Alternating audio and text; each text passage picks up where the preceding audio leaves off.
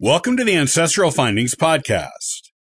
The 1870 U.S. Federal Census is a valuable tool for genealogists looking for their families in America just after the Civil War. It is a census of a few important firsts, as well as one of a controversy that still gets brought up among social scientists to this day. In today's episode, we'll dig deeper in the 1870 U.S. Federal Census.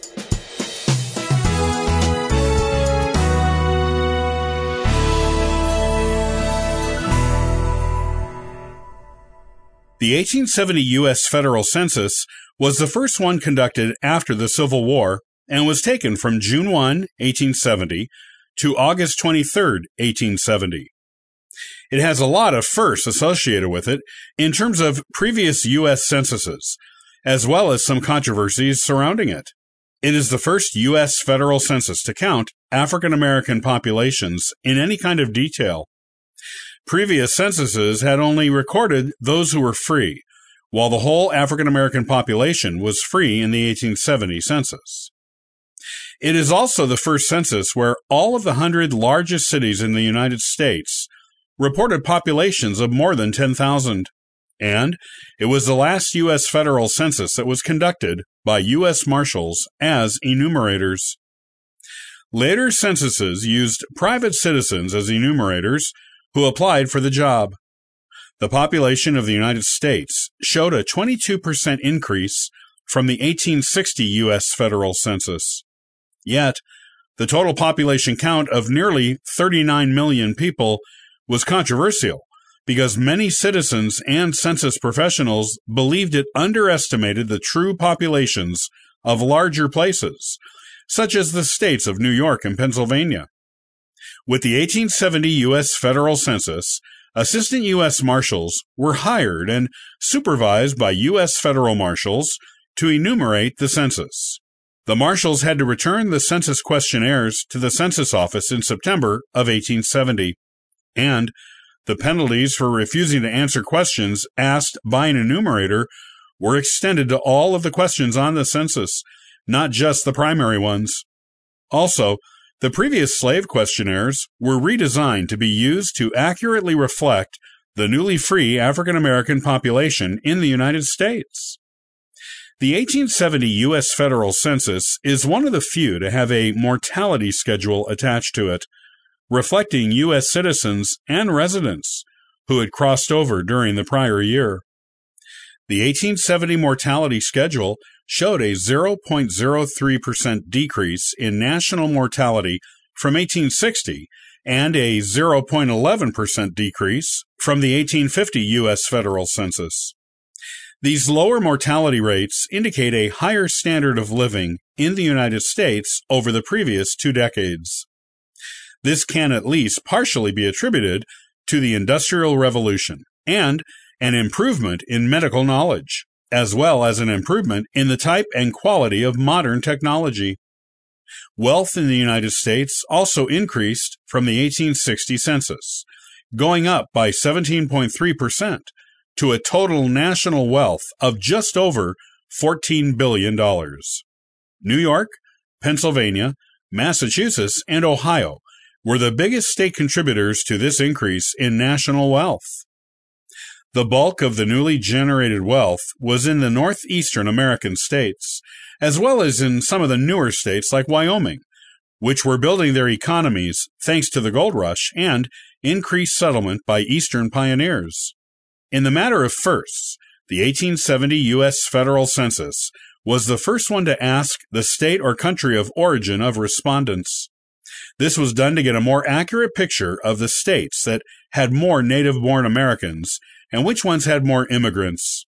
Not surprisingly, New York City had the largest number of foreign-born residents, who made up 44% of the city's population. Other cities with large populations of foreign-born residents in this census included Chicago, Philadelphia, San Francisco, and St. Louis. This showed a large ethnic and cultural change in the United States overall between 1860 and 1870, largely as a result of more immigrants coming to the nation after the Civil War ended, and in more eastern people moving west, and an increase of people moving across state borders in general, as they tried to find their places in the newly reunified nation. This census also asked if any male citizens aged 21 and over were ineligible to vote in federal elections for any reason other than rebellion in the Civil War or any other crime. This usually meant that someone could not vote because they were illiterate or could not pay a poll tax if one was required in their state, both things that were later declared unconstitutional. The controversy of undercounting the population in New York and Pennsylvania for this census was so outspoken, in spite of the assertion by Francis Walker, superintendent of the 1870 U.S. federal census, that the counting was done accurately and in a clear and standardized way. The president made the unprecedented order to do a recount in those two states. The growth rate in New York and Pennsylvania was not as large on the census results as citizens expected, which resulted in the claims of undercounting, with the general belief being that many people were missed on the count because they would not answer their doors because of unseasonably cold weather. After the recount, Pennsylvania's population only increased by 2.5%, and New York's only increased by 2%. This showed that the census, as originally counted, was actually largely accurate, and that the growth rate in New York and Pennsylvania was as it presented itself to be on the original census count. The allegations of undercounting on the 1870 census were brought up again after the count of the 1890 census was taken. With the 1890 census, the national population growth was shown to be much lower between 1880 and 1890 than it was between 1870 and 1880. Citizens allege that the 1870 census must have undercounted by around 1.2 million people to account for this discrepancy. This issue has been studied for decades by census researchers, and no exact reason for the discrepancy has been discovered. In fact, modern social scientists believe that the 1870 census was not nearly as severely undercounted as the 1890 investigators believed it to be.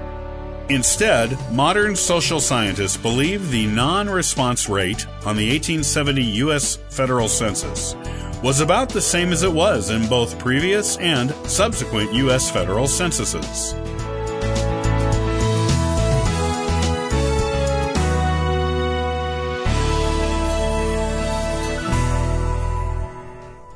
Thanks for listening to the Ancestral Findings podcast.